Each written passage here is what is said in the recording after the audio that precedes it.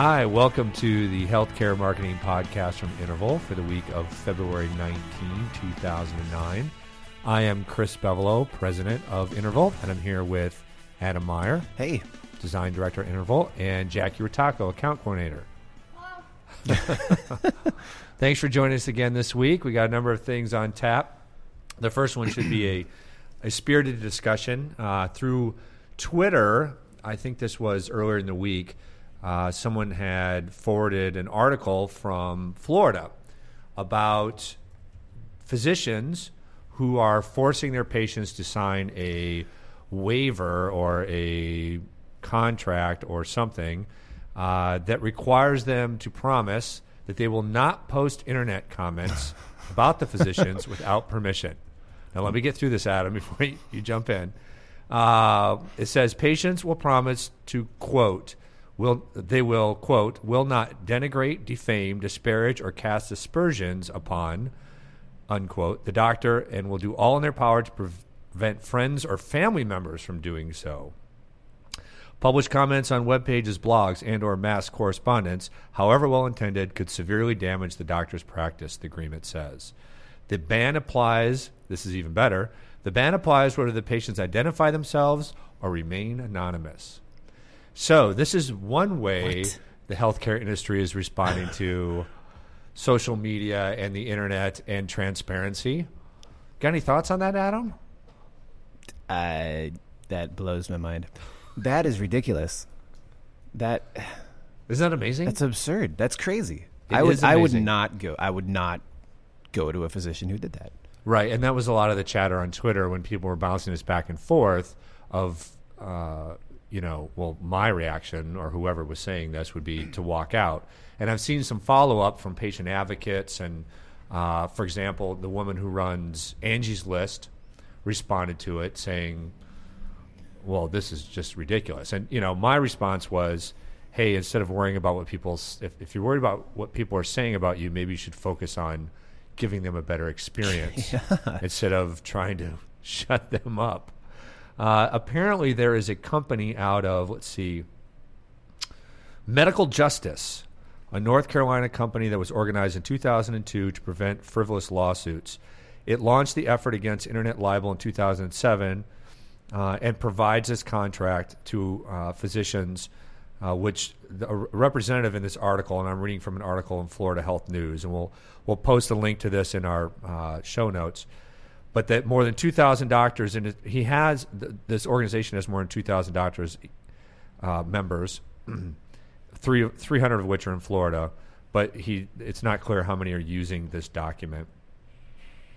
So his quotes are, people who post comments under the cloak of anonymity can wreak havoc on a doctor's reputation and practice.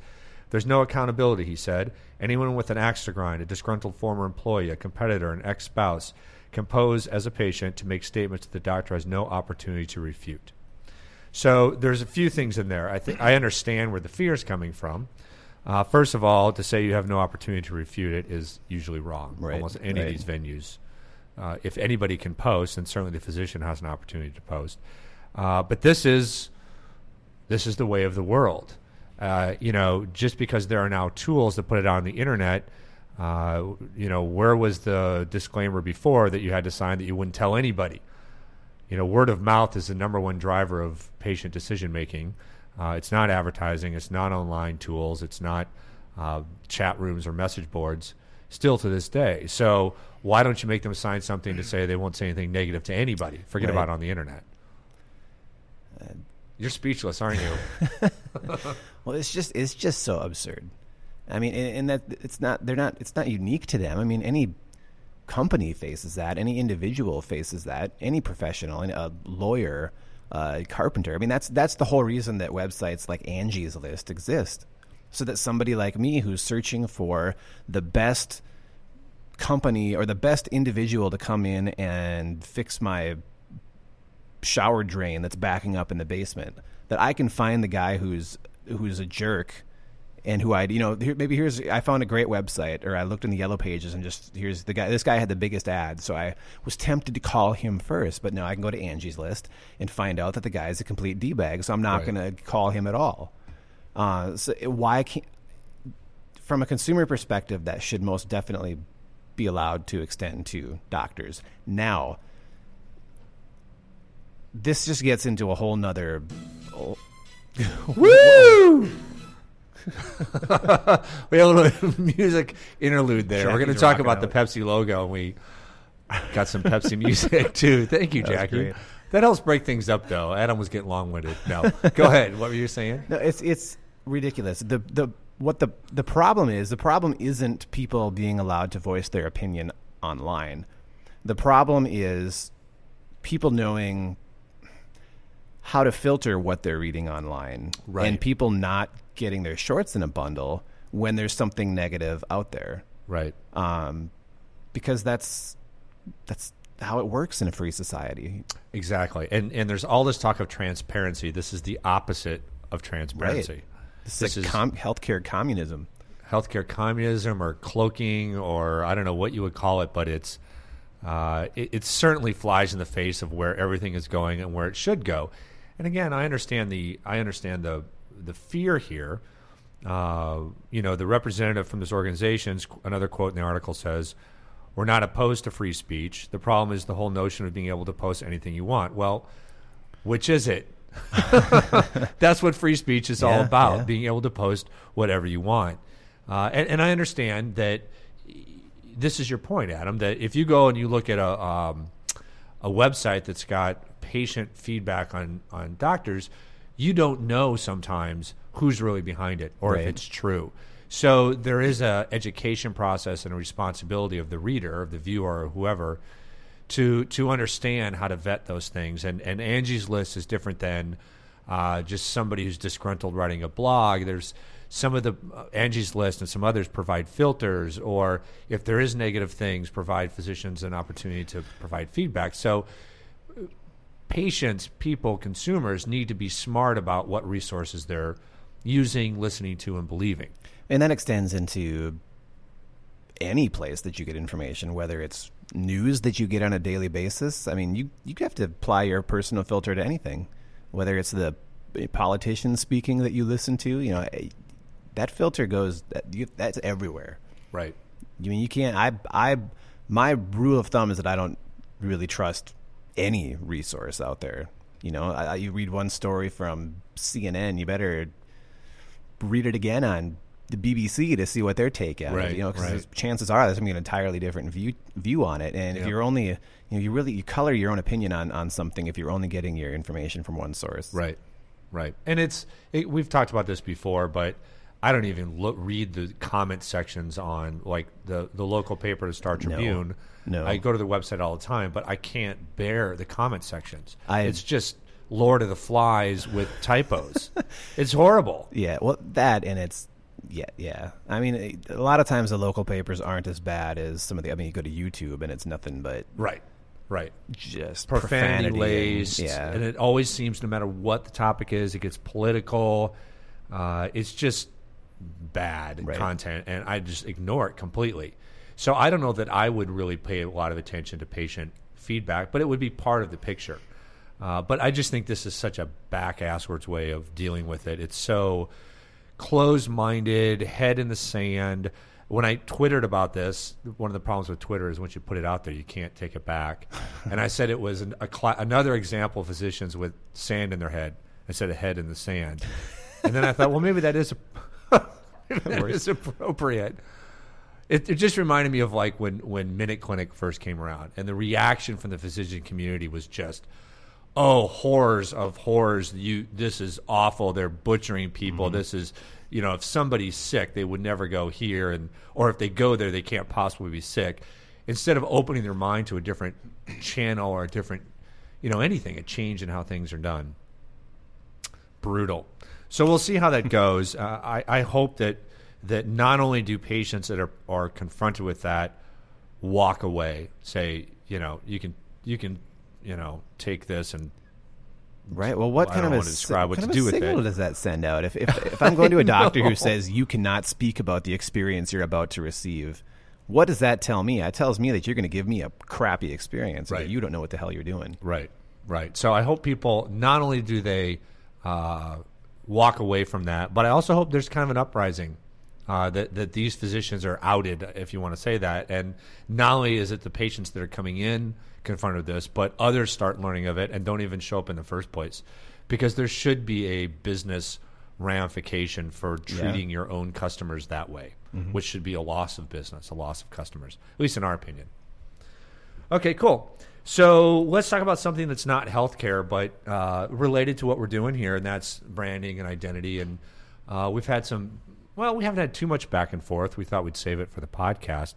But some different opinions on the new Pepsi logo, which launched when? Was it the Super Bowl?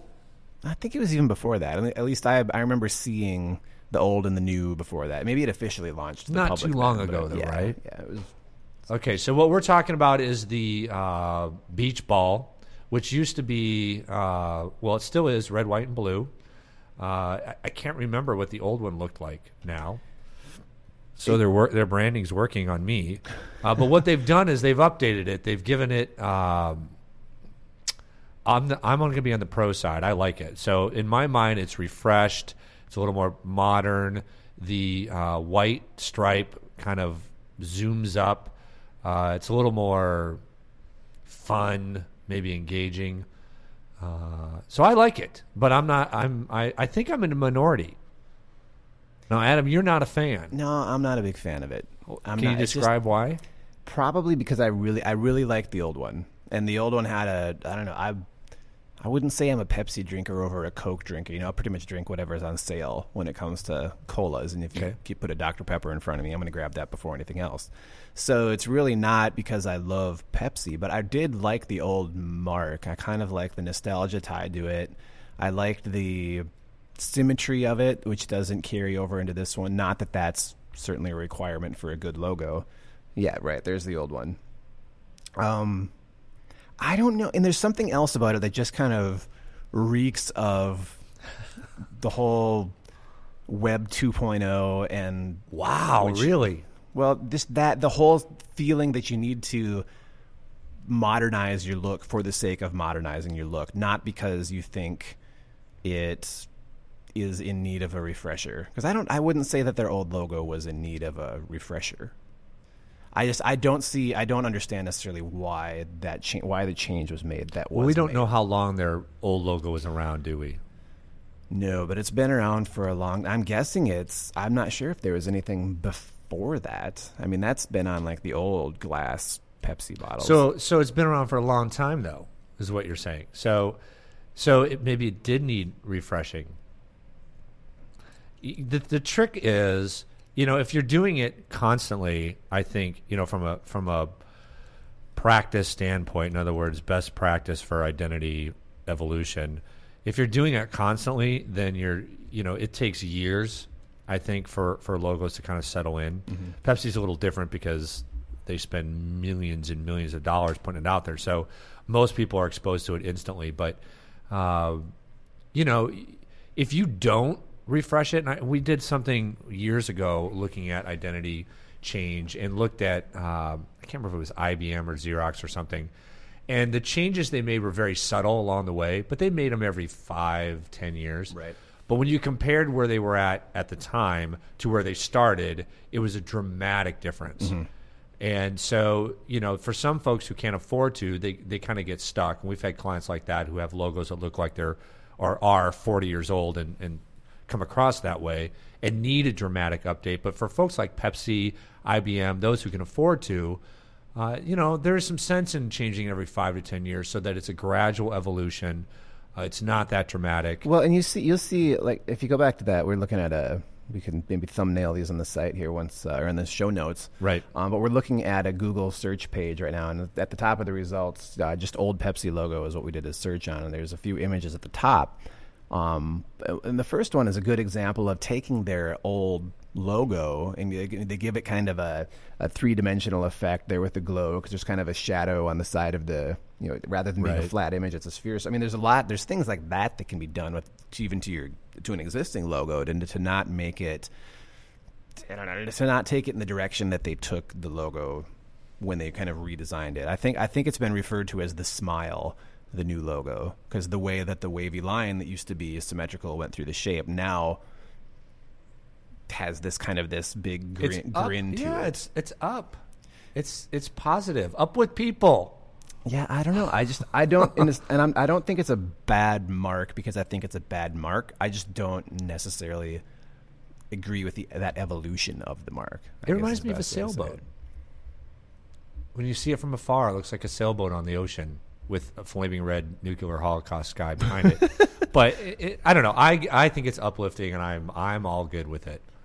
Do you think? So we've talked about this before. A lot of people have, and I wouldn't put you in this camp because you're a designer and forward thinking, but a lot of people struggle with change of any kind. Mm-hmm. So it doesn't matter what they would have changed it to. Right. People would be uncomfortable with it because that's what change does, and it takes time. Is there an element of that, you think? No, I don't think so. Because of the backlash? There are other examples that another example of a change that happened not too long ago was UPS. I don't know if you remember the old UPS logo, but it was like a line. It was a line drawing of like a package with a bow on the middle of it. Okay. It was designed by, I think, Rand, a very famous designer. Right. I know who you're talking about. The guy did IBM too. Right. He did some very famous marks. Right. And when they updated it, again, it was really modernized, to the new shield look that kind of has a three-dimensional appearance to it as well.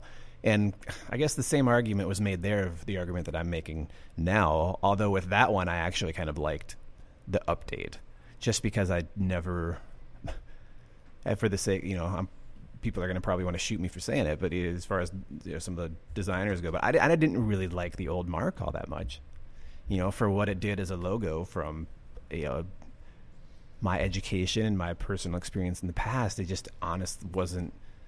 There's a lot of thin lines, which can cause a lot of problems. Yeah. In reproduction, depending on what you're using it on. So I liked that evolution, and I liked the new mark. Honestly, I have a hard time putting my finger on what exactly it is about the new mark for Pepsi that I don't like. And I think it doesn't matter. The Twitter link that I put up was probably a great example. I didn't follow it.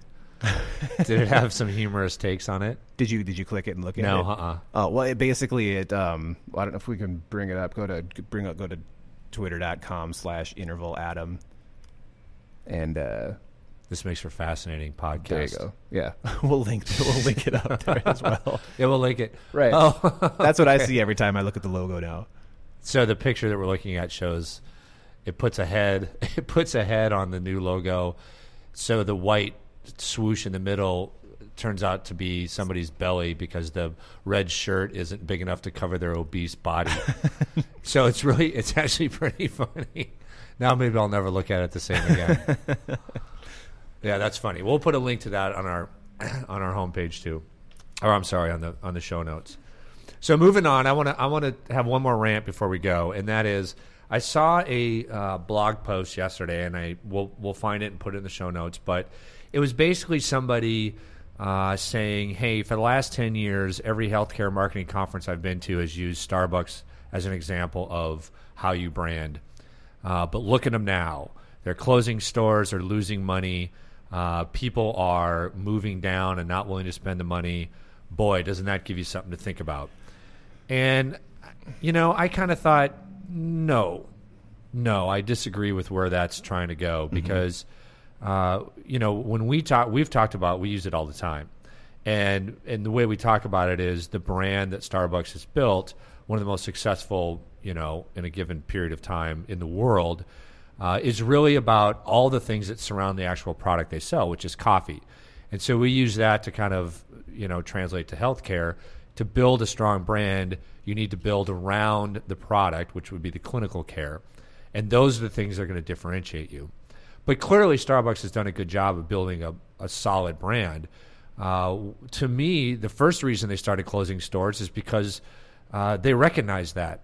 And I think it's Howard Schultz, who's the CEO, former CEO, came back, recognized that by adding so many Starbucks, they were diluting their brand. By adding things like a drive-through window, which means you can get their coffee without the experience, that was diluting their brand. All the things they had done as part of their growth strategy, and also to speed up how many coffees they could actually, sell in a given minute, were diluting their brand. And so at first it was before the economy went in the crapper, it was a self-imposed reduction. knowing that we need to scale back and we need to really go back to our roots of our brand. So that, to me, further reinforces why you brand. Certainly, they are suffering from the economy. I would kind of put it aside as who isn't. But they have established themselves as a high-end brand. I mean, clearly you're paying your coffee, your $4 latte, $3.50 of it is for the experience. And people know that, and that's why they go there. But when the crap hits the fan economically, as it has done in no time since the Depression, of course people are going to cut back. You live by the sword, you die by the sword. That doesn't mean they made mistakes in their branding. An example of this is Walmart, who suffered mightily during the boom. Target kicked their butt. And they were trying to figure out, well, how do we be like Target, and let's introduce some new designs and blah, blah, blah. Well, now the reverse. Now that people are really pinching pennies and looking at costs, they're going back to Walmart. That doesn't mean Target made a mistake in their branding or that Walmart did initially either. If you're serious about branding, you stick by what makes you different and know that sometimes the market's going to be better for that and sometimes it's worse. Mm-hmm. So... there. I just thought that was an extreme reaction to branding, and I don't think it undercuts. I think it reinforces why you brand. Right. No, I agree entirely. Cool. But you said it earlier. It triggered my thinking on that because you said, I'll drink Pepsi. I'll drink whatever's on sale. Right. So in that case, you're less brand loyal when it comes to pop. Most people aren't, though. Most people are like, kill me before I have a Coke, or vice versa. Right. I'd probably prefer a Coke over a Pepsi, but when it comes to the coffee shop experience, I enjoy going down to we have Dunn Brothers down the street. Right. There's a little bike shop below us, both of which have some pretty nice chai tea lattes, which I'll drink either one of them. But at the same time, sometimes for me it's about the taste. I'll just as soon stop into Super America and get myself a Java Monster on the way.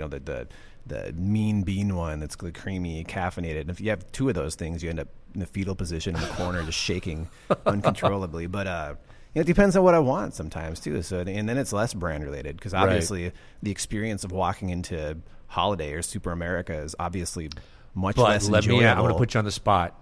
I will drive by a Holiday to go to Super America every single time. I only go to Holiday if my gas is on E and I don't have a choice, or I need something urgently. Are you like that? Yeah, I don't know why. I mean, I don't think Super America is that much better than Holiday, but I am severely brand loyal when it comes to that. Right. Well, plus I use Wells Fargo for banking, and here all the Super Americas use Wells Fargo. So I'm kind of like trained to go there because of that brand tie. I mean, that's they've made an association with another brand that I use. Therefore, huge co-branding. Right.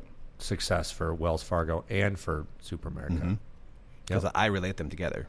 Until Wells Fargo goes belly up and is the shame of the banking industry, and then we'll decide whether we still want to go to Super America.